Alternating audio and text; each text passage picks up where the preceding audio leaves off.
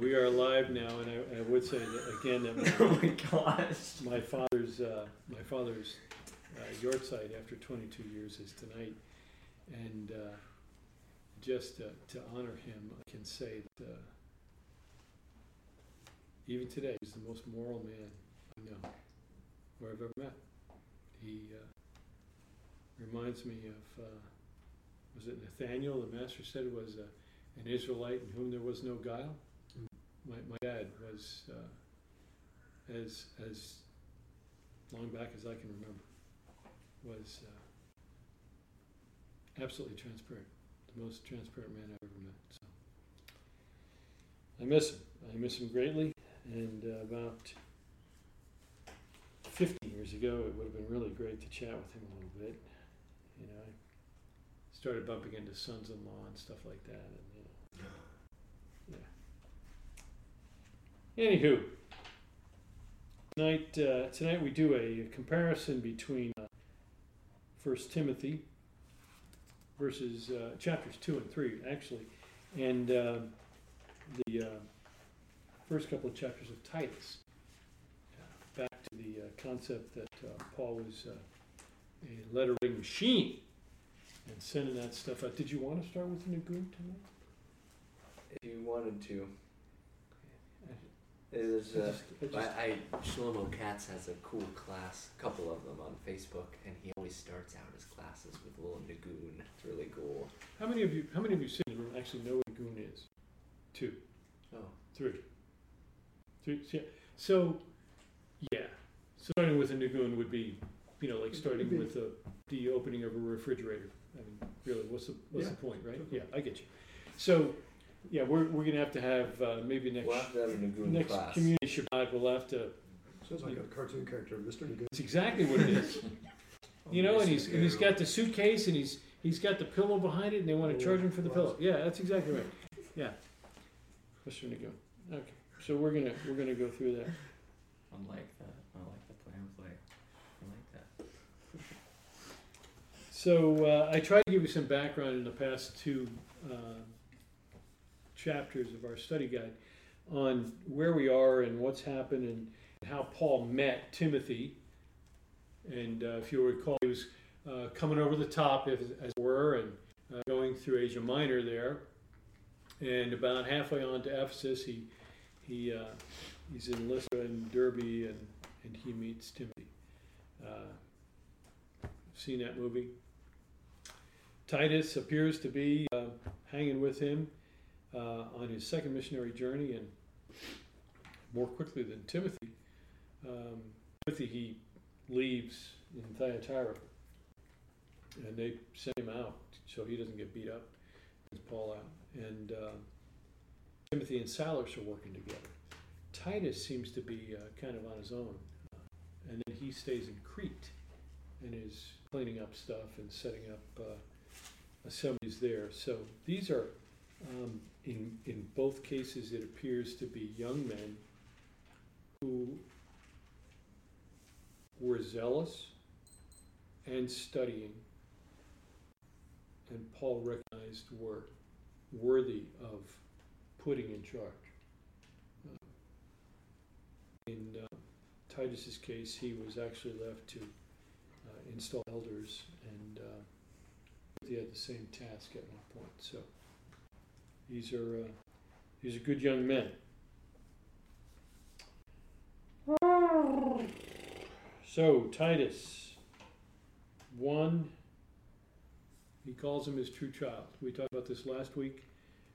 Timothy, he calls him his true child in the faith. In this case, he have his true child in the common faith. Seems to be pretty much the same deal. My thought was he called him his true child because he actually physically circumcised the kid. I say kid, he's probably Gregory's age. Yeah, pretty much a kid. Yeah, everything's relative, That would change our relationship. Big time. Yeah. So I still would have went with it to marry your daughter, though. God bless you for Would have that. been worth it. God bless you for that. And I've got that on tape now, which is really great too. So I'll play that for your wife in about 30 years. So I had thought that's why Paul was calling Timothy his true child, that, he had circumcised him, but that was not the case for Titus. Timothy's father was evidently a well-known Gentile. Not unlike your father. A well-known Gentile. There he is. Sort of odd. Wears weird colors. Kippah. Works at a bank. But he's a well-known Gentile. And for this reason, Timothy chose to circumcise. Paul chose to circumcise Timothy. Titus, on the other hand, seemed to be more like you.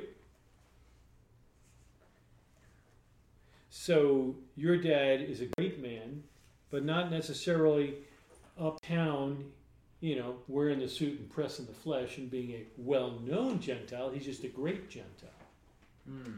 So there was no reason to necessarily circumcise Titus. I think we can still question whether or not Pesach coming with a temple didn't really matter. We just need to question whether or not Titus was in Jerusalem for the Passover and would be eating the Passover very frequently, because it appears that he was traveling with Paul a good deal, which means that, again, there'd be no necessity to do so. Okay? Questions on that at all? So who wants to read for me? 1 Timothy chapter 2. We have a hand? Is that your hand, I see? Yes. That's your hand he saw. I'll take that hand. Do you want a specific version of the Bible? I'm going to take whatever you're comfortable reading, because, I know your dad, and you're not going to pick something stupid like, Good News for Modern Man, or one of those weird The comic deals book Bible. that talks about Paul painting and making cartoons on the walls or anything like that. Just jump in there anytime. But speak thou the things which... Wait. Speak thou? This is Yeah, King I use that at Harris Teeter all the time. James. Sorry, wrong. Speak thou, is the beer on sale? Yeah. That's smart. Speak thou, hast thou any toothpaste that doth not have? Maybe for buying mead. That's right. Yeah. It's next to the trebuchet. That's right. Yeah. But as for you, teach what accords with the sound doctrine. Older men are to be sober-minded, dignified, self-controlled, sound in faith, in love, and in steadfastness. Stop. Are you reading 1 Timothy 2? I thought I was. So, your version, was it anything like his Sorry, version? I thought you said Titus. Titus. I'm going to come back to you for Titus. So, Easy to confuse. Because- do you remember when we were in church and they do that and you're like, that's... Should we say something? Yeah, that's nothing like mine. Raise your hand. Yeah, raise your hand. Okay. Because Titus and 1 Timothy are like... Yeah, well, they're close. It's a parallel. They're very close. I like Very that. close. Trying to fake us out to see if we could tell. Good. Well done. Go ahead and give us the real deal now. Yeah. I'm going to get a kick out of viewers. First of all, then, I urge that supplications, prayers, intercessions, and thanksgivings be made for all people, for kings and all who are in high positions, that we may lead a peaceful life and quiet life, godly and dignified in every way. This is good, and it is pleasing in the sight of God our Savior, who desires all people to be saved, and to come to the knowledge of truth. For there is one God, and there is one mediator between God and men, the man Messiah Yeshua, who gave himself as a ransom for all, which is the testimony given at the proper time. For this I was appointed a preacher and an apostle. I am telling the truth, I am not lying, a teacher of the Gentiles in faith and truth. I desire then that in every place the men should pray, lifting holy hands without anger or quarreling. Likewise also that women should adorn themselves in respectable apparel, with modesty and self-control, not with braided hair and gold or pearls or costly attire, but with what is proper for women who profess godliness, with good works. Thank you. Have you got your Bible behind you? Sir, don't I left it home, but I like listening. Really? Did you memorize it? Oh, so you completely, totally unprepared. Okay. Right, that's right. Have you got your Bible? Yes. Can you read Titus chapter 3? That would be Titus. Titus chapter 3. Not 1 Timothy, Titus. That's right.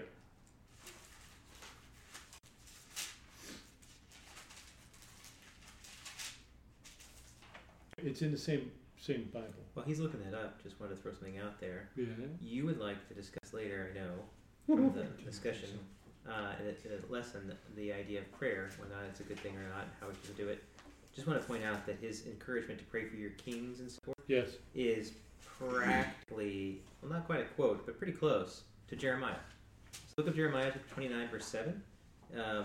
He instructs the people who are actually in Babylon, seek the welfare of the city where I have sent you into exile, and pray to the Lord on its behalf, for in its welfare you will find your welfare. Amen. And, And this they're in exile. they're in exile. So this is not pray for your godly king that God has appointed over you. For David and Yes. his This is more like the president that you voted against, who's now currently in office. That's pray for it. him. That's And it. it's interesting that if you read the prayer in the Art Scroll Siddur about praying for the government, it's very similar to this. Basically, the concept behind it is praying for the welfare of the government so that you may have peace. Amen. There it is. You got it? Yes. We should have something similar to what Joshua just said. Remind them to be subject to rulers, to authorities, to be obedient, to be ready for every good deed, to malign no one, to be peaceful, gentle, showing every consideration for all men.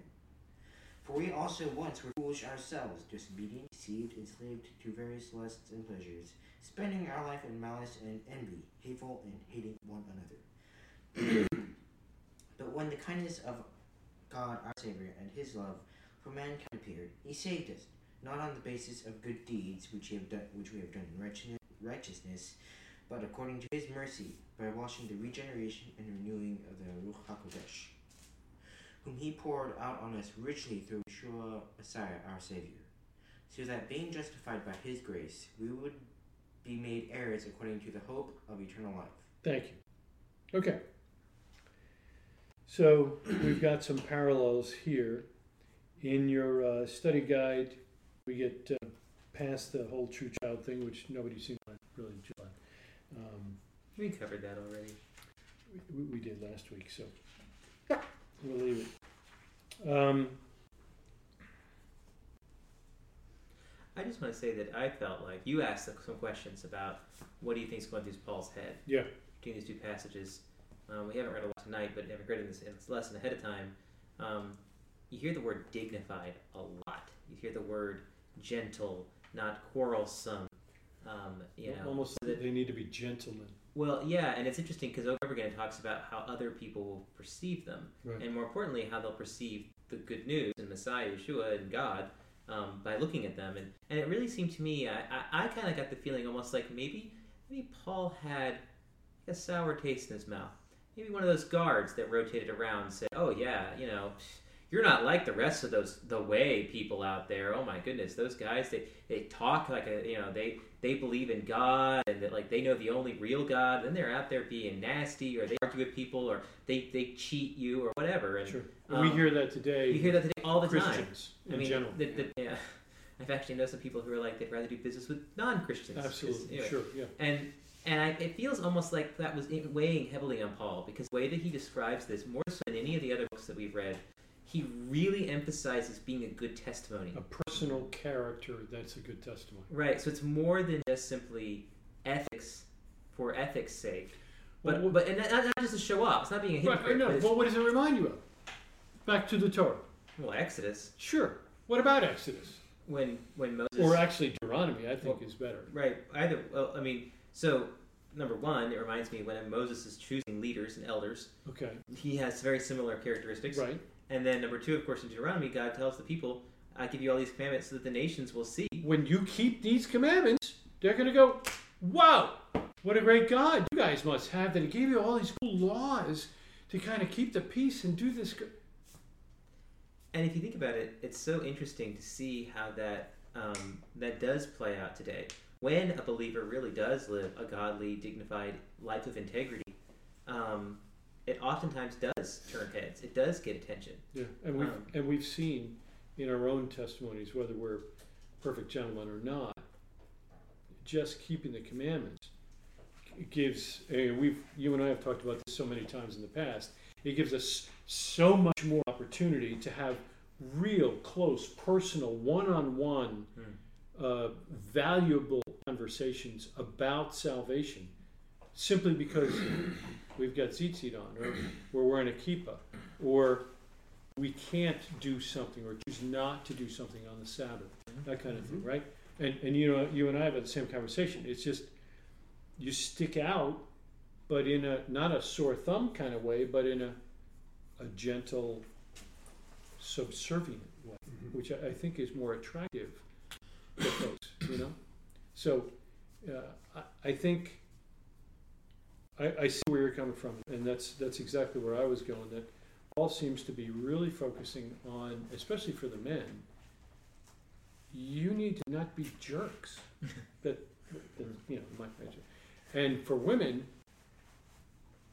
don't flaunt what you've got. That's not the beauty. The beauty's inward, and that's what people are going to see. And of course, most of us, most doesn't work. 1, 2, 3, 4, 5 married men out of 4 more at 9. Okay, yeah, well, that is most. Okay, so sorry, most of us here tonight recognize that our wives. It's that inward beauty. It's that godliness that we're so in love with. It's not. I mean, all of your wives are beautiful. I can speak very sure about these two, but I know both your wives. They are beautiful too. But yeah, I think it's that inward godly beauty. So he's talking to both men and women. I think primarily to the men, but he does mention as Joshua was reading earlier, the women, and watching the braiding of the hair. But the tongue also is a big thing. I mean, he talks about women not slandering. He talks about and teaching your women. He talks about the men not being quarrelsome. I think that's something that's very important, because when he talks to Titus, I think he says, speaking with sound speech so that no one can condemn what you have to say, so that they will be ashamed and have nothing evil to speak against you. And, right. Exactly. And I think that it's so easy to see today how people, I've talked about this with my wife before, it's so frustrating sometimes. It feels like in our modern world, people really don't care what you do. They only really care about what you say. And if you, in a politically correct society, that's all that matters. So if you, as long as you're not an unbelievable jerk or violent or whatever, for the most part, they really don't care what you do. But if you say the wrong thing or an insensitive thing or use the wrong word in the wrong context, that's an unforgivable crime. Yeah. And I think that, so I feel, again, it goes back to the other thing I'm talking about here too. It's like Paul is focusing not to the dismissal of that you to God ethical relationship, but he's focusing on you and those who are outside the faith. They've got to see God in you. And really, isn't that what the sages say? How are they going to see God? They're going to see God by what you do, by you keeping those mitzvot, right? I think their focus a lot of times is, I was going to say unfortunate, but I don't think it's unfortunate, but I think the sages oftentimes, will encourage you to keep the mitzvah, whatever it is, because this is the only place and the only time that you can do it. If you've got a place in the world to come, there's no mitzvot. You can't keep the mitzvot then. You can only do them now. So this world is like that, antechamber or foyer, if you will, the great banquet hall of the world to come. And so you and I got to do them now, because you can't do them later, right? In mixed in with all of these great qualities of the men, it's kind of cool though that he mentions rebuking or fixing off doctrine in some cases, but what's cool is he typically mentions the qualities first, where you are gentle not violent, you're loving, Yeah. you're all of these great things, He can peel them off. which then opens the door to being able to actually have an effective rebuke, or to be able to have an effective conversation that isn't going to stir up strife or become something that it wasn't meant to be. Sure, So that's a good point. it's really neat how he does kind of insert that in there. Not that you would be a pushover, as one of these elders, that you would stand up in the faith, that you would be very strong in what you believe, but that your character is what opened the door for you to be able to do that with people that aren't saying things correctly. Yeah, that's a good point. That's a good point. I like that. And he also doesn't. Another thing that's interesting too is, it seems to me along those lines that Paul is not encouraging nitpickiness. I think that sometimes people can feel like, well, I have to have a standard and I have to stand up for that standard, and so that means I need to call people out for every little tiny thing that violates that standard. And Paul's focusing on big stuff. He's talking about bad doctrine, leading people astray, people who are lazy and gluttons, and it's like, not to say that you don't, if you have that really good relationship, you can't call out some of the small stuff, but it's almost like that's really got to be earned. The other things, if you're an elder and you have that good character, then you do earn the right to call out on the big stuff dramatically. Sure. And I think, I'm reminded of your father and his stand on a lot of these things. When it gets down to the little nitty-gritty stuff, unless you specifically ask him, he's not going to weigh in. He doesn't need to get involved. But you stand up and say, well, there's a question about whether or not Yeshua was divine. Your dad will come to fisticuffs in a gentlemanly way to make it clear that's not the case. If you do it on a message board, I mean, you'll definitely comment. You're going to get cut off on the message board. Yeah. I think, the gentlemanly, looking at the broad stuff, and I think as we get older in the faith, don't we get to that conclusion that your walk is not my concern. It's more his concern because he's your father. But the little ups and downs that you go through, that's not my job. If you're going to stand up in the middle of the community and say something that's heretical or not correct, it's against the scripture, that's why it's so hard to lead those discussions. Because, and Joshua and I have talked about this, you and I have talked about it, you have to know sound doctrine. So that when somebody says something, you can go, or if they're a guest, you can be very gentle and say, okay, that's a point. It may not be good, but it is a point, a perspective. Mr. Martin, perhaps you could give a biblical account about, and kind of gently rebuke it back so that the group is not. Because I'm real sensitive about what I think, straying now a little bit to kind of come to conclusions on this lesson. I am very passionate about what I think Paul is most passionate about in both of these books. So if you had to boil it down to what he's most concerned about, what would you say that would be? To both Tim and Titus, what is he most concerned about? Think about it. Can I guess what I think you think it is? You may. Based on the leading in there, it was something to do with sound teaching, good leadership. False doctrine, yeah. False teachers.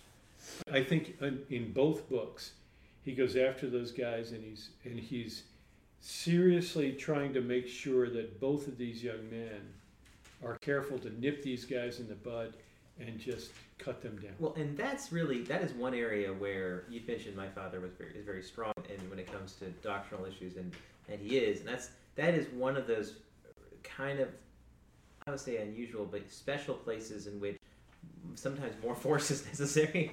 And I really respect this community for how I feel like on those Torah portion discussions where you get a guest in who makes a comment that's like, whoa, where is that coming from? And we either very gently move on or we kind of disagree, but in almost like it's like, have you considered this kind of format? And I think that's really great. Yeah. On the other hand, when someone is teaching something flat out wrong, I mean, we've seen firsthand how poisonous that can be. Mhm. And I think that's where you have to be really strong. I mean, I remember I was over at the Garner House one time, and they had someone who did not view keeping the Torah as a positive thing. I'm not sure what they were doing at a Messianic group. Yeah. Well, the Torah portion discussion specifically, that was kind of funny. But anyway, but it was really great because the men really all bandied together to defend the Torah, to clarify how we should be keeping it. We can keep it. Yeah. And I mean, this lasted an hour and a half or more. It was a long discussion.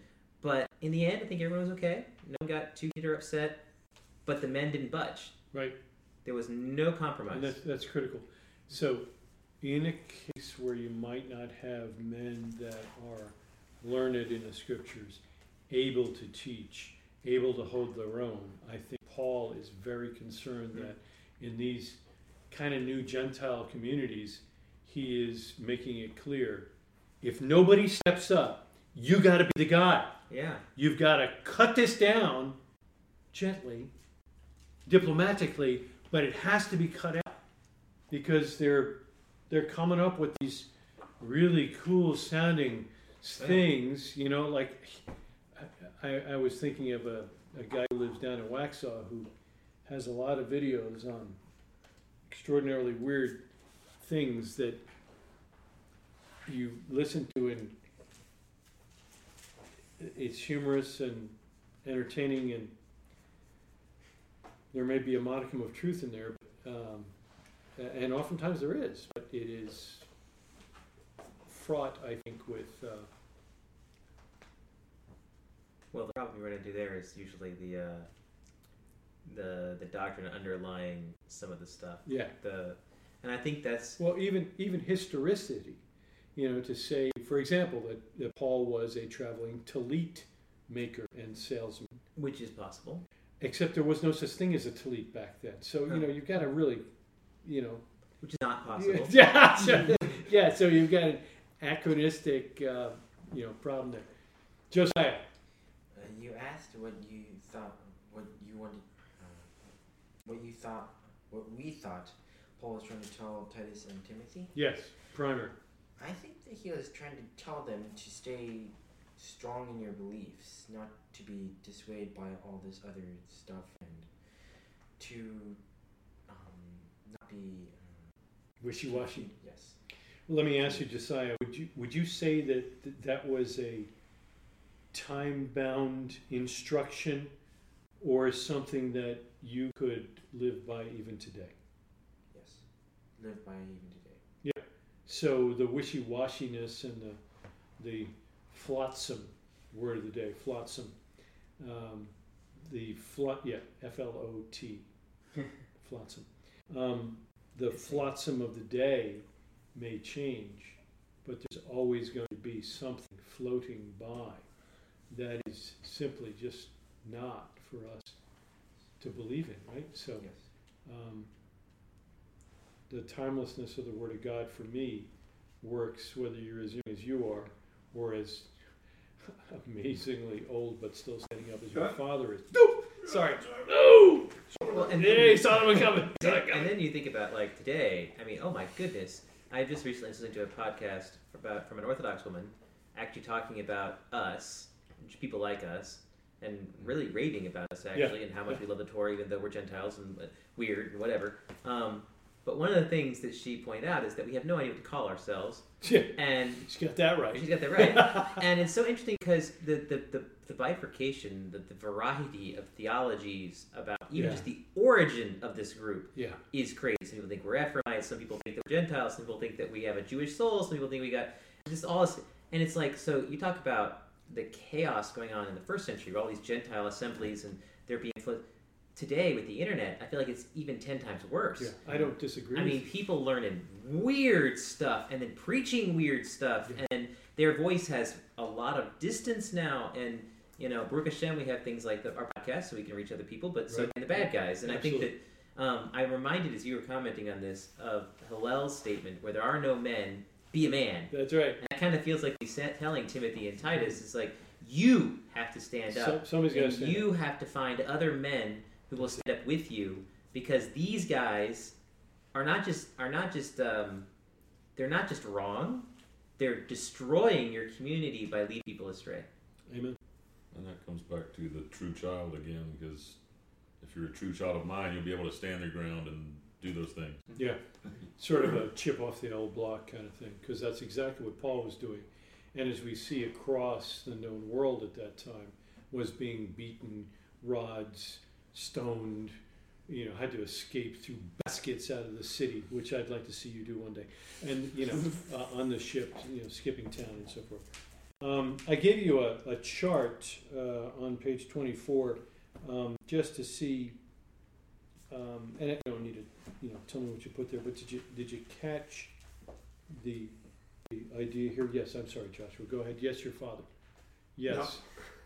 It's all right. Are you sure? I was going to comment, as Todd was, on the character. Paul had to see some very definite, strong character in these two men in order to identify them as people that he knew would be good leaders and would carry that with the next generation, but would also have the ability to work with the older generation. And he speaks to Because both he of them speaks about both. how to deal with the older men. Both directions, right? The older men and the younger men. Yes. So for Paul to select these two men and have the kind of conversations via his letters he had with them, they had to be men of tremendous, or he had to believe them to be men of tremendous character, to entrust them with the things that he was communicating to them. And it reminds me a lot of the way God chose Abraham, because he knew the character of the man, and he had something extraordinarily important to entrust him with, because he knew that he would carry it through. I agree. And of course, we see later that God actually mentions why he chose him, because he knew that he would teach his children and his children's children to follow our Lord. But let me put you on the spot and just say, 'cause we're old guys now, and we've worked with a lot of men over the years. And you have young men under you now, and I have not so young men under me anymore. Paul actually goes out of his way to make it clear to these guys when they're choosing elders, not to lay hands too quickly on a young man. And I find that almost humorous in the way that he chose these two guys. And I was going to put that in the study guide, and I realized, well, it's not like driving. To go on the map from Lystra and Derbe to Thessalonica and down to Corinth. Okay, so he spent a lot of time with these guys, months if not years, and actually saw them in the midst of trials and tribulations and how they reacted and so forth. So Sure. it wasn't like I've seen this guy now 4 Sundays in a row kind of thing. Right. I do find that curious that while he encourages them to, be careful, he spent enough time, or he had that discernment, perhaps from God, or both, the discernment and the time, to recognize that these two young guys could do it. And you and I have seen that. There were some young guys that came along that happened to be just like a little younger than us, and yet we're there, we're plugged in and so forth. That's a good point. Well, I do think that I'd like to think Bellator has done a pretty good job of trying to identify that sort of next generation types. You and Mr. Martin have done some leadership for things, Mr. Upham, my dad, but then you've also found other younger men like myself and Gregory, and then other young guys in the past like Brock, that you trained to do some of the different things, found what we would be good at, and gave us that opportunity and encouraged us in that way. And I think that's really important. I think it takes, thinking about it from Paul's perspective, it not only takes wisdom, but also a certain degree of humility to be able to identify a younger man that can take over for you. I know that he was moving on, so that makes it a little bit easier. Sure. But I mean, yeah, they get. Like I said, I really see like the Ephesians as kind of a huge deal. I mean, from reading that book, they don't seem to be in having a lot of issues. I mean, it's not. He has to talk about some basic stuff with them, but I mean, he seems to really like them. Putting Timothy over them, to me, it speaks volumes about the respect and all he had for Timothy, but also, like I said, his own humility to say, Timothy can do just as good a job as I can to lead these people. Amen. That's exactly right. And I think that's a healthy part of. Well, let me rephrase that. That's part of the problem that I personally see in the visible representation of the church today, where you're focusing on one guy, not normally, whether there's elders or deacons or both or whatever you're calling the groups, there normally is one player. And I know Scott and I were in what was a thriving, small but thriving community assembly that ended up with some $20,000-$30,000 in the coffers, with not many more people than we have in Bellatorra today, and we saw that as time to bring on someone who can actually teach us more professionally. Unfortunately, when he was brought in, his idea of being just another elder who happens to teach, since we were also elders and were also teaching, was not what he had been trained. He was trained that he would be the guy in charge, and it would be he, and he would be there as long as he wanted to be there, kind of thing, and he would be in charge of everything. We just never saw that as a biblical model type thing, and it was shocking that it actually came down to that, So it is definitely possible to do these days and to see those things. So anyway, in this chart I gave you, I think I grabbed pretty much everybody that he mentions. Is there anybody that you can think of, group-wise, that he missed?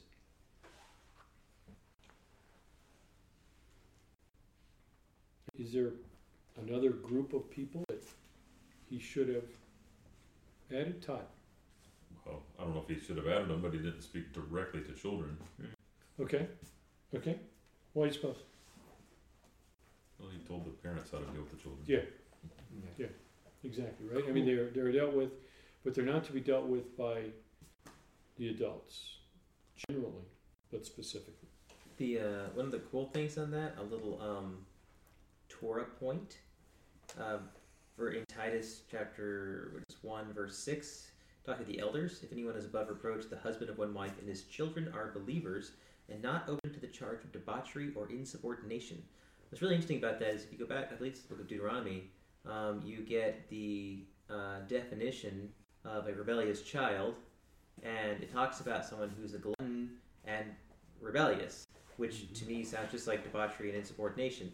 This is a capital situation, capital offense, when the child gets out of control. It has to be a certain age, it's a very unique set of circumstances. It's actually no child has ever been executed under that commandment.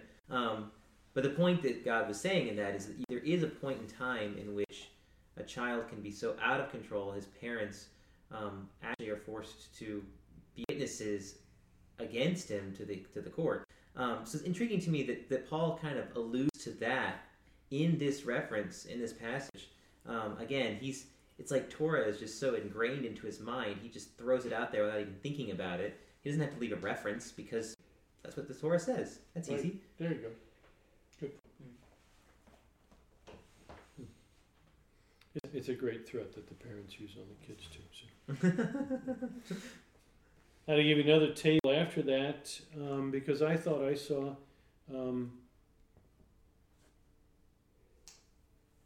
pretty good parallel. Sort of like he's got a little formula he's going through here. First paragraph, for all people, second paragraph, lift holy hands and so forth. Well, was I making that up, or did you guys see where I was going there? And did you make anything of that? What do you think? I mean, the guy's got a quill pen, you know. He doesn't have a computer with a, you know, insert table, 2 columns, you know, X number of rows. But I thought I saw a neat parallel there that line after line seemed to be promoting some type of parallel. Do you think there's a parallel between the paragraph about the kings and the paragraph about the women? I didn't see quite as much as you did, but Okay.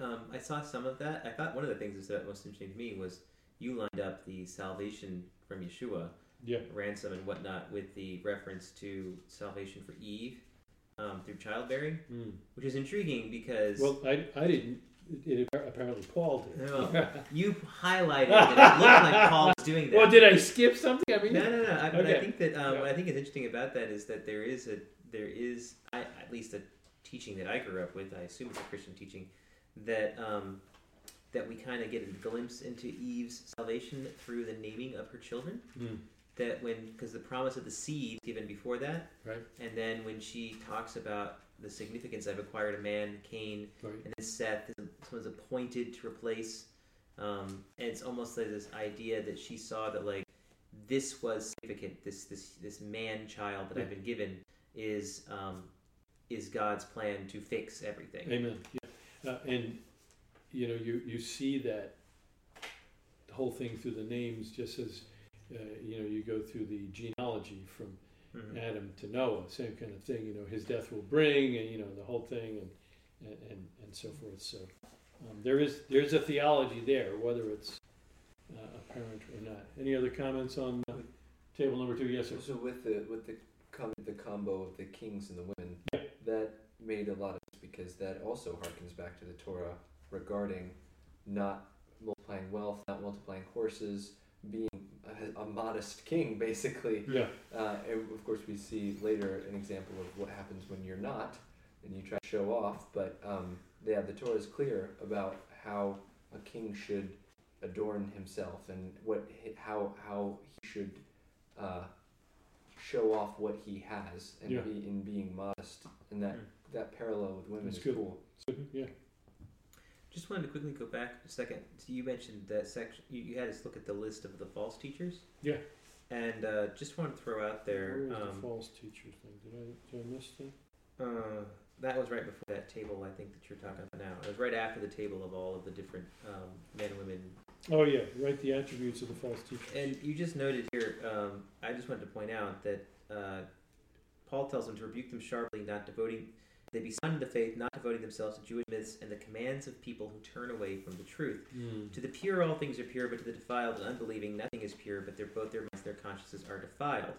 And if you stopped there, I could see how some in the church would say, see, these are the Judaizers teaching people to keep the Sabbath.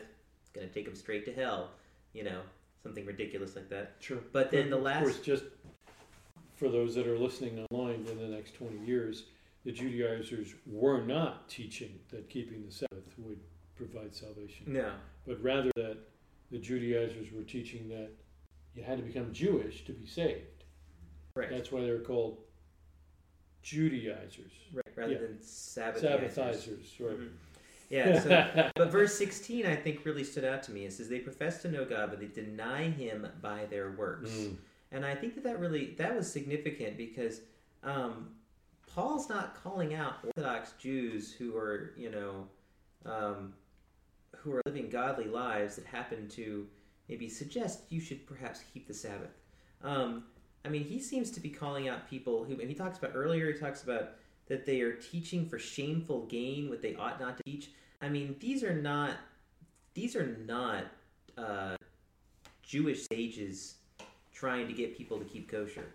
These are men who are manipulative. They have nefarious or greedy intentions. They are leading people away from the truth. They're coming up with their own commands, the commands of people, not the commands of God. and they are and they seem to be they're drawing people away, but they themselves are not living in a godly kind of manner that lines up with what you would expect from someone who thinks that what you're doing isn't good enough. Absolutely. A couple things came to mind as you were talking about. First, that true Jewish sage doesn't really care what you think.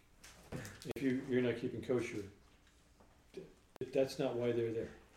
If you want to know what they think, they'll tell you that you should keep kosher, right? That kind of thing. More of the I'm in your face and I'm going to try and change you thing is completely the opposite of where Paul's coming from. That's not what we're promoting. He's promoting you teach from a quiet life that demands respect and wants to be emulated, rather than the big showy thing and trying to get people to follow you and give you money or whatever the case might be. And I think that we can, perhaps in a Jewish perspective, I don't know, but certainly in a Gentile perspective, we've all, in the past I'm sure, seen where there'd be folks perhaps on television or on the internet or with perhaps a mega church, not that... Not as inherent. Right. That would be falling into some of these categories without even knowing who they are or what their faith is like, So And it's so different from where Paul is like, if you've got to teach by raising your voice and shout over someone or need to call somebody out publicly, then what are you doing? Kind of thing. Yeah, Todd. He had a big time promoter for a couple of days, but he cast the demons out of her. She's gone. That's right. His marketing rep got dissuaded there. Yeah, definitely. I just think my point is just to say that there are some references he talks about those circumcision party, but this is not. These are not Orthodox Jews leading people to keep the Torah. These are clearly people who are, who, as you kind of compared them, I think rightly to some of the more disreputable, pastors and or televangelists or whatever over the years. Whatever that I it may think be, is really a type of person that he's concerned about. I agree. It's just inconsistent with that quiet lifestyle that we should be keeping. Cool. Good. Okay. Thanks for bringing that up. I missed that one little line at the bottom of that page there about the false teachers, but and quite frankly, I think that's his point through the whole theme here is we should be growing in our faith. He left these two guys to help them grow in their faith, to pick and choose godly men that would help them to grow in their faith, and we don't even know their names. Whoever was chosen, because that was the point. The point was that they would all grow in their faith. So, okay, well, I suppose that is supplication, prayer, intercession, and thanksgiving permitted, encouraged, or commanded in the Torah was probably a stupid question, given that I gave you 230 references to look up there. So, Micah, did you look up any of the references and read on that one? Any of them? I actually did the wrong homework. Come on, my God. Joshua, did you look up any of those? No, I read through them, but I don't have any Well, looking them up, so you did look them up. You read them. Yes. Good. All right. So, what's the conclusion about supplication, prayer, intercession, and thanksgiving? Are we supposed to be doing that? What's the difference? What's supplication? Just literally, what is it? Requests. Good. Here That's exactly right. Asking something. That's supplication. How about a prayer? Maybe more of a conversation. Specifically with... Just because, you see the model of prayer with David. So you're not answering my question. You're choosing to give me an example. So you said it was a conversation, yes? Sure. With? That's exactly right. Okay, I like that. Oh. That's good. Okay. Yes, and David's a great example. That's good. Good. Intercession. Tom? Praying for others. Yeah. This is supplication, not for you. Right? Good. What I thought was odd is that, I mean, I don't know how, obviously you didn't look up every word, use the word pray in the Tanakh, that No. you've been there all day, but I thought it was interesting that in the references that you pulled up, there are at least 3 different cases of intercession for someone who has wronged you. Yes. Or may even be a believer. Yeah. Abraham's instructed to pray for Abimelech. God tells Abimelech, I will have, Abraham's going to pray for you. He does the same thing to And Job. then I'll go ahead and heal you. Yeah. I'm not going to do anything to you until my friend prays for you. That's right. How's that cool as that? It definitely has sort of a Godfather feel to it there. Well, I mean, it's like Joshua prays that the sun would stand still in the sky, over Gibeon, right? And it did. First time ever that God heeded the voice of a man. Okay, maybe not. Maybe on a request like that with regard to the format was heavenly definitely thing, pretty, right? Yeah. But yeah, the idea that God would limit himself to the prayers of a man. Does he not do that? Does he not do that also later on? We read. It's Job, same thing. Wait, no. You don't have because you didn't ask. I mean, to give it to you if you asked me. You didn't ask. But I also like these are all Godfather I love images. I love this style here too, though, where he's like, with both Abraham and Job, God almost kind of plays this, you better be nice to my friend, because if he doesn't pray for you, you've had it, buddy. Yeah. So that's right. now the parallel to that is Isaiah 53, which you have to look at, where we're talking about a prophecy of Messiah or Israel or both. Yeah. I like both. The idea that they prayed made intercession for the transgressors, and it's like this is the you think about in Yeshua uses that, pray for those who persecute you. This is a mark of a truly righteous person. Yeah.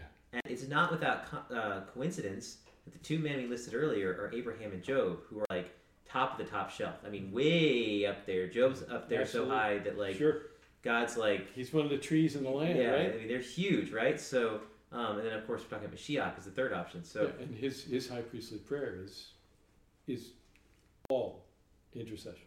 So but it's interesting to me that it's not just intercession for other people. Isaac prays for Rebekah, and that's great. Prays for his wife, that's what we should be doing. But these 3 men chose to pray for someone who wronged them. And I think that really stands out. Yeah. One of the most impactful things in like the Jesus movies that you watch when you're a kid is always that line, "Forgive them, Father, for they know not what they do." Yeah. It's always like, because they always have it as literally on the cross, and it's very impactful when you're a kid to see that level of love and humility, to pray for those that literally just wronged you. Yeah. And we've many of us have learned that in order to really not have a bitter heart towards someone who has wronged you, it's a valuable lesson to invest some treasure in their lives in some way, shape, or form. And this could be as in the form of intercessory prayer or financial investment. And I personally think that it takes a humble man who has matured in his faith to do that. Because you really don't, I don't think you have an innate ability to do that unless God has changed you from within, because that's not human to do. Mm-hmm. You hurt me, you hurt my family, I'm going to kill you. That's just that's where I'm from. But when God changes you from the inside out, you have the ability to react in a way that's absolutely inhuman. Because in fact, it is a divine trait, right? So, good. Cool. That's a great insight, Joshua. Thank you. How about Thanksgiving? What is that? Joshua, what is Thanksgiving? If you say giving thanks, I'm going to just come over there and smack you. I'm telling you right now. Well, it's giving thanks to God for something you have asked him for. Okay. I'm going to disagree with you. What do you think, Josiah? Is it if I'm giving thanks only for that which God has provided that I asked for, can I not have thanksgiving for something I didn't ask for?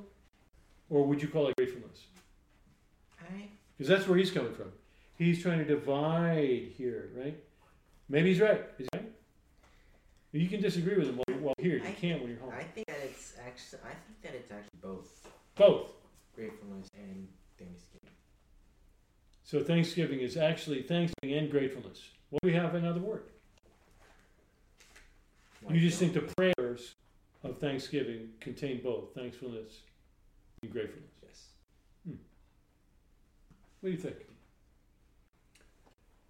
Kind of going back to David again, I feel like Thanksgiving is a verbal acknowledgement of things that you are thanking God for. So it is definitely more than gratefulness, because I don't know, sometimes I separate them in my head as like gratefulness is more of that like internal, like how you're reacting to whatever that is. You know, kind of like the idea where you see the ocean and there's actually a bracha for that. And the bracha is very much to me like a thankfulness. Like you are literally saying to God, thank you for creating this ocean that I am able to see right here. Mm-hmm. But then you could also be very grateful that you are there. And that doesn't necessarily have to do with God at that moment. You're just kind of grateful. So I don't know. That's how I... It doesn't have to do with God, but grateful demands an object. Well, sure. So then the better object would be God. But I guess what I was saying was like it could just be the very fact that it is there, as opposed to a verbal expressing of thanks. Okay. I see Thanksgiving as being a verbal expression and gratefulness being an emotional expression. Okay. God wants us to be thankful, not necessarily grateful. We see that But in my the gratefulness, my gratefulness I normally, gratefully thank you. you're right. So emotionally, my emotion is leading me to thank you, which is an outward indication of an inward. So that's how I've understood. That makes sense. Right? So Thanksgiving would be always applied to God's actions. I often give thanks for you. We gave thanks for you 3 times this week that I can recall right now at the dinner table. You know, and I can share those with you later. But I don't even cook yeah, well, that's true. much. My dad Didn't make actually, sushi. my dad actually gives thanks for the challah plate that your family gave us every Friday night, and now lists out each individual last name family member that was part of that original gift, going through all the different iterations Praise God. with your 4 daughters and all the different last names that now play into that. Right, So right. that would be an example of thankfulness that comes from a grateful heart. That's right. That's exactly right. So yeah, I think that we should be grateful, and if we're not grateful, there's a problem with our walk, right? Because not that we're not believers, but that we're not recognizing from whom all things flow, right? So, I mean, you can go back and read Mesillat Yesharim if you need to, but I don't believe that anything can possibly happen in your life unless God not only allows it, not only permits it, but He specifically causes it. I don't know how many times I've thanked God when I came around the corner and I did not hit my head on the branch or didn't trip over the thing. Amen. Yeah. I mean, we Yeah. are. Paul has that other quote that we had just read a couple books ago about giving thanks in all things. In all things. Is that Corinthians? Sounds more like Philippians. Philippians maybe? It does sound familiar. Yeah, Philippians. I think that's right, yeah. So, Yeah.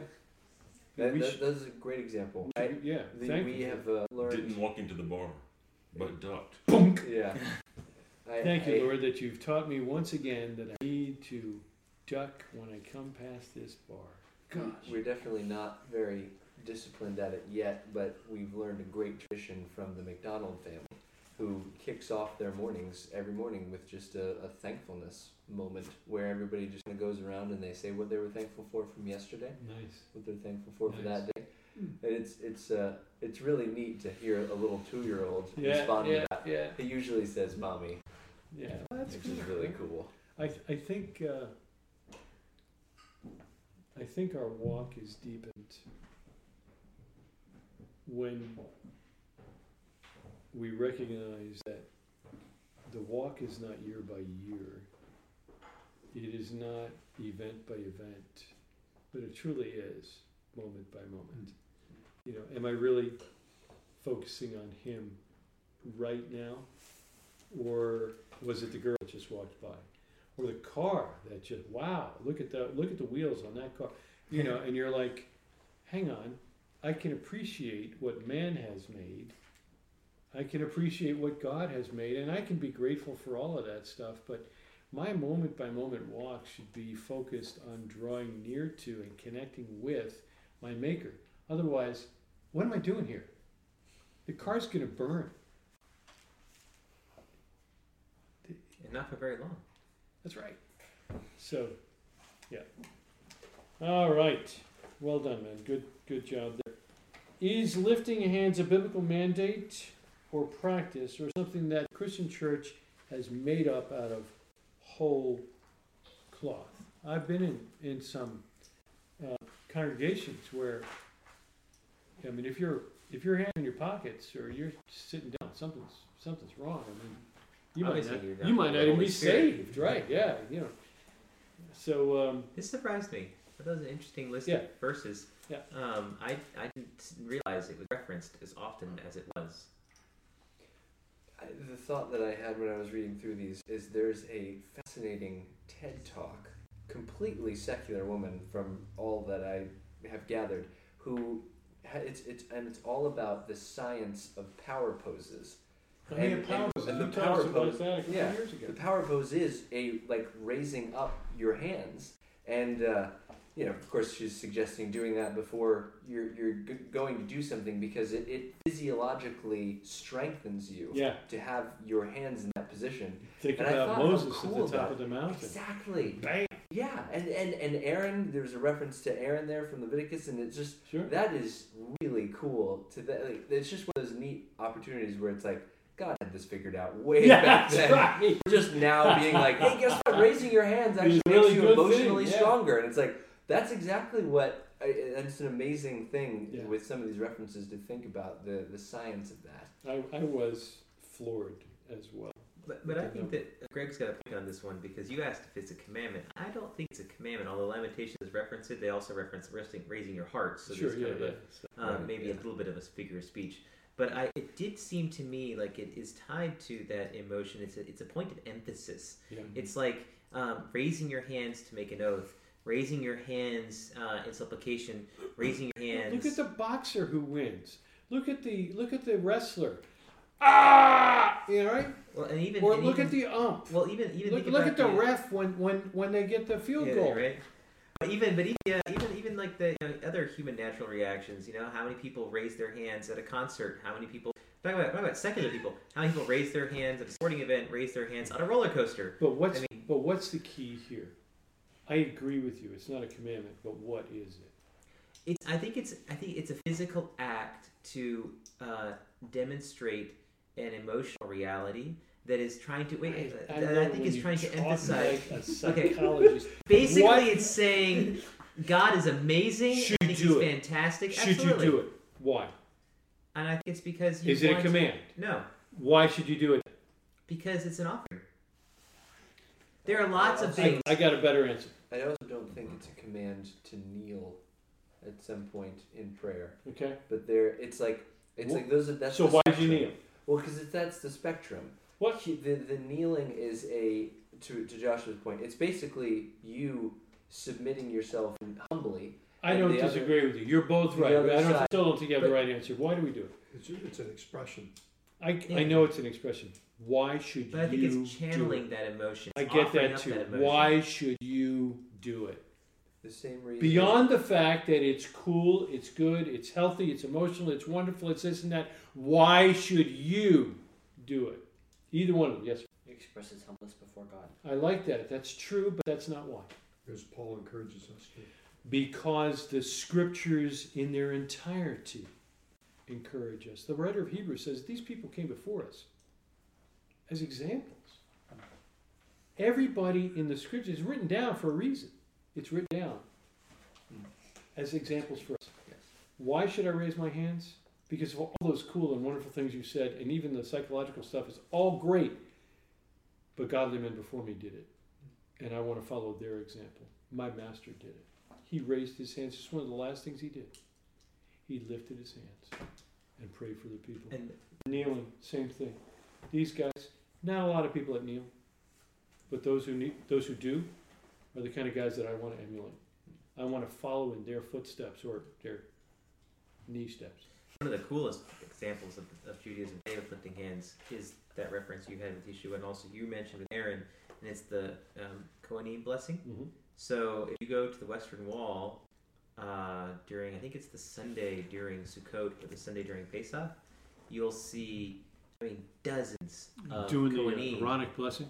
And it's the only time I think you'll ever see in Mass a group of religious Orthodox men with their backs to the Western Wall. Oh, Because they're all facing the crowd, covered in their tallits, Nice. so you can't even see their faces.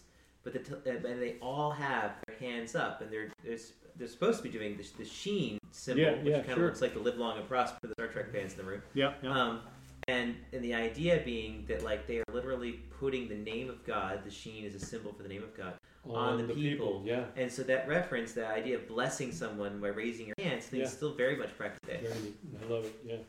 Yeah. Greg Uppham's listening online, and he recommended that we read Psalm 28:2, which is in the study guide that we read for the thing, and of course Paul says to do it. So, yeah. I was also quite surprised going to the Western Wall, seeing how many Jews do raise their hands when they're praying. Yeah. Or they'll put their hands up Yeah. on the wall. I saw that.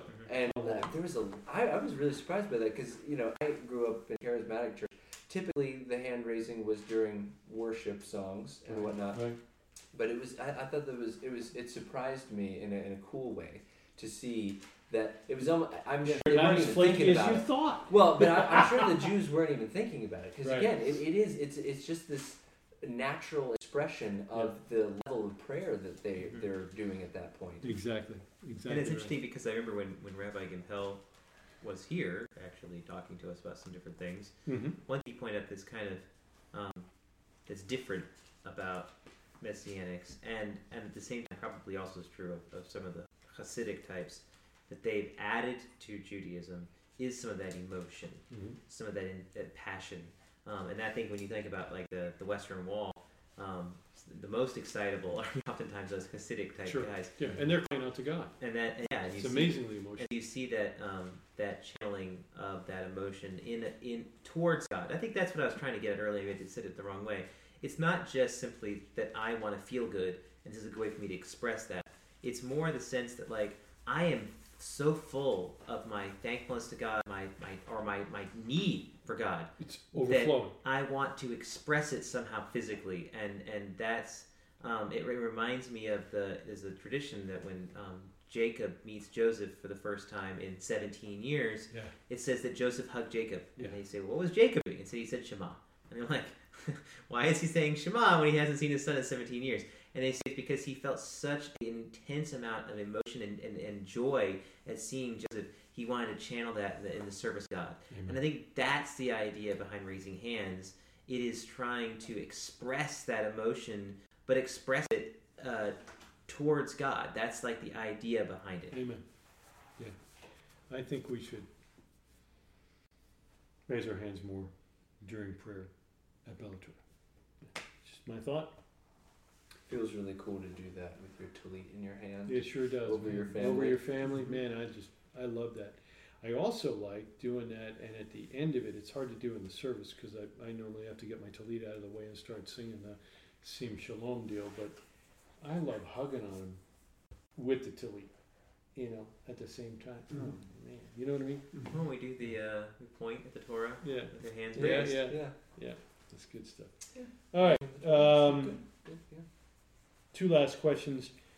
Did Paul introduce any new habits or traditions or customs that you were able to find in either the letter to Timothy or the letter to Titus? Was there something there that was brand spanking? Did you pick anything out, or was he pulling to both Gentile communities? Was he just pulling from Judaism, the Torah, and so forth?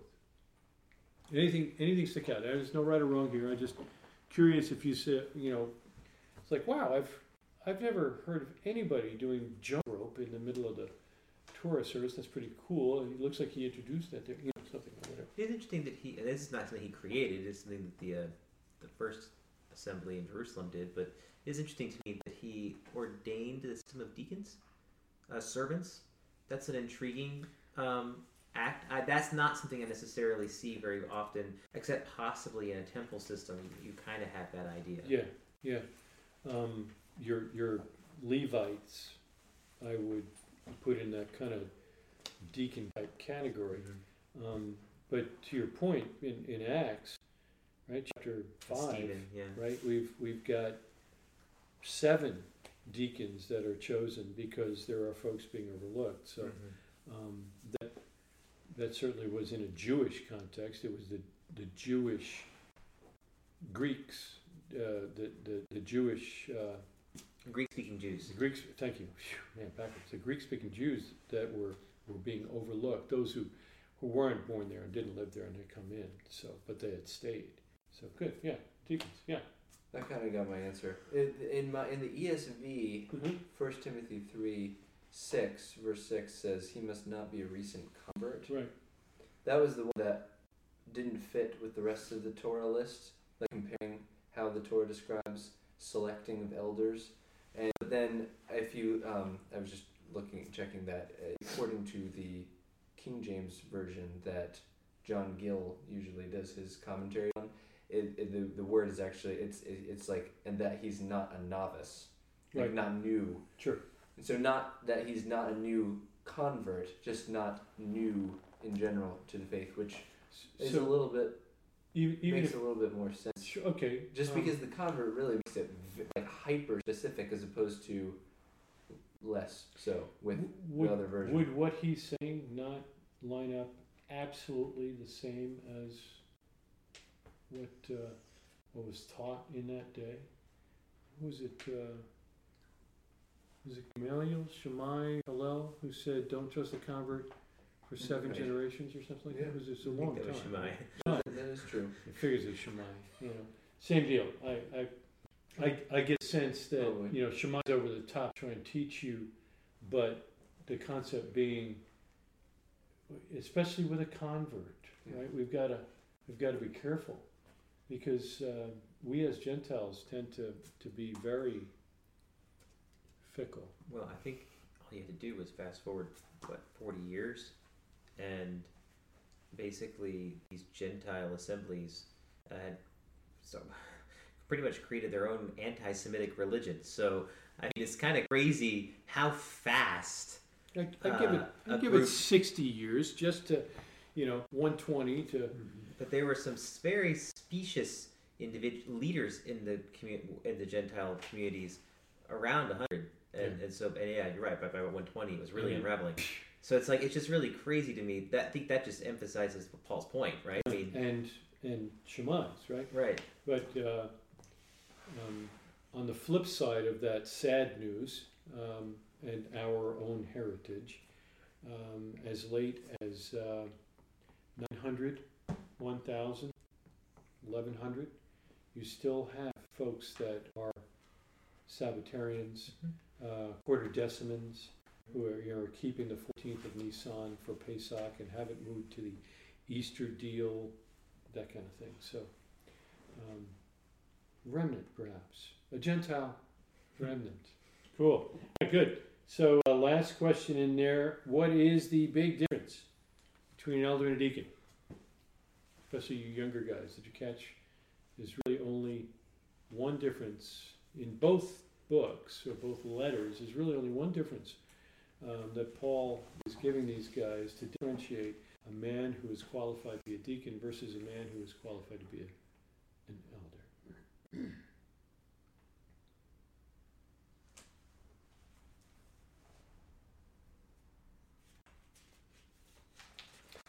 Is it okay that a deacon not be morally upright, Joshua? No. It's not okay. Is it not okay that an elder be morally not upright? No. So what is that defining line between you'd make a great deacon, but you might not make a great elder? What's that one point? Yes, sir? Is it not being double-minded? Nah, I think it's kind of generic. Teaching. The elder has to be apt or able to teach. That's the big difference. The servant, they're both servants, they're both godly men, they both take care of their family, they're both this, they're that.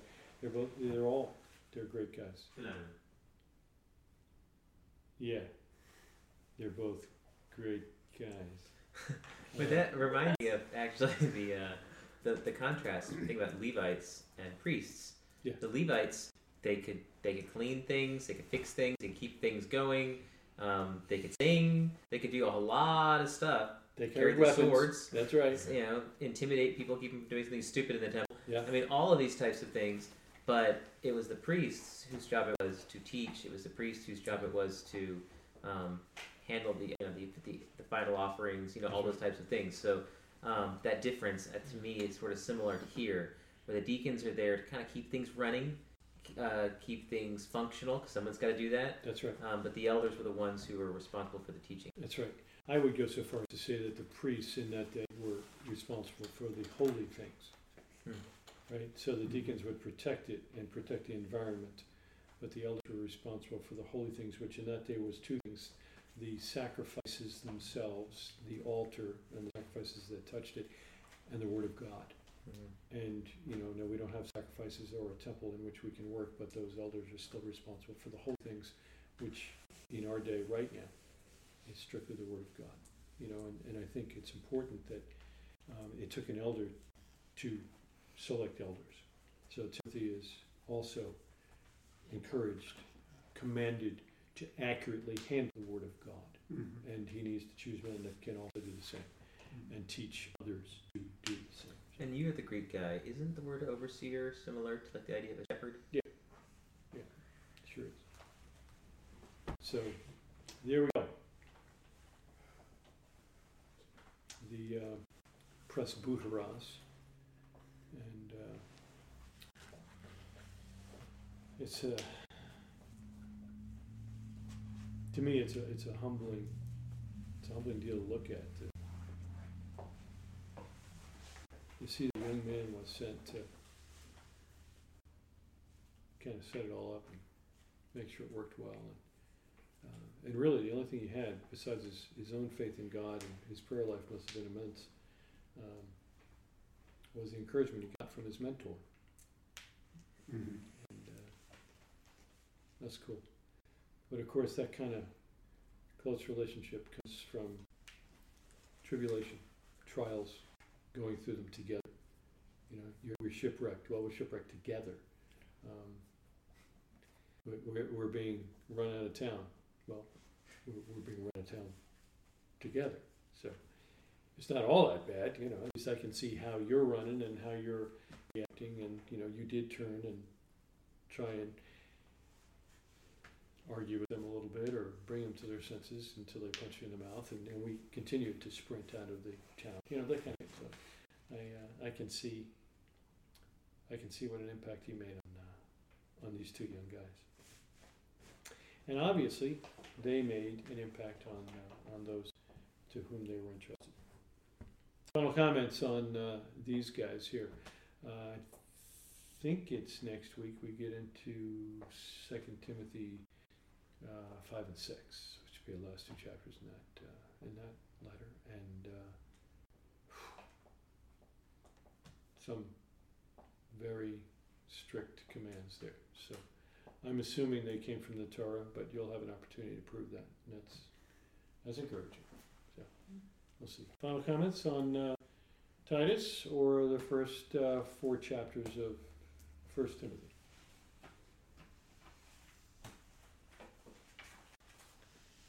Paul is at some point going to be able to get away. I don't know if he's still under house arrest or what, but if you picture the map, he's in Rome, and at some point in his travels, which presumably is after he got to Rome, he goes around the end of Greece and goes into that little pocket of water there. It is on up in there, and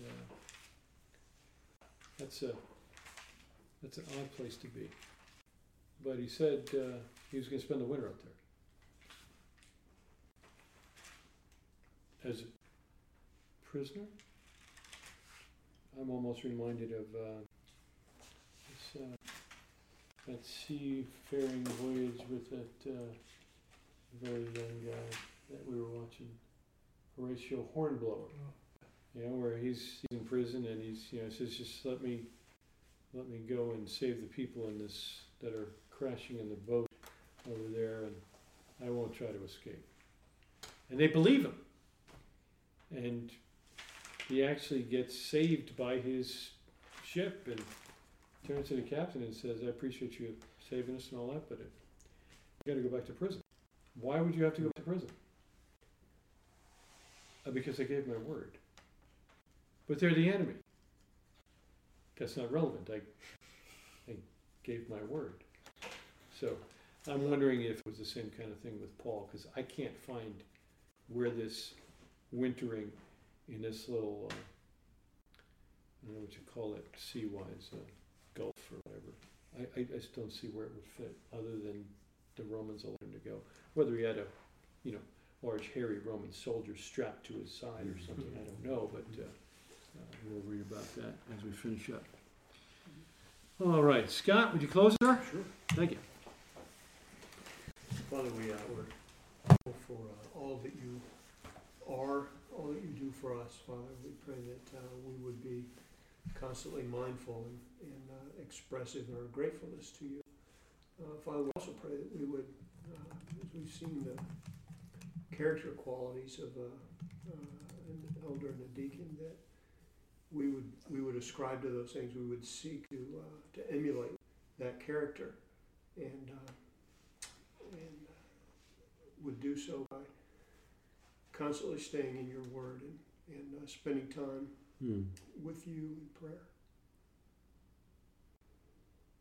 Father, help us to live lives that call attention to our difference in you in a quiet manner that gives us opportunities to explain the difference in us and what you've done for us, to give you the glory.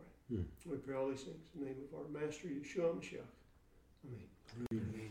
Now, Father, we would express our gratefulness in thanksgiving for Jonathan, and pray, Lord, that you would quickly bring healing and comfort to him. We are sorry to hear that he is under the weather, but pray that you would resolve that matter soon. Amen. Thank you, guys.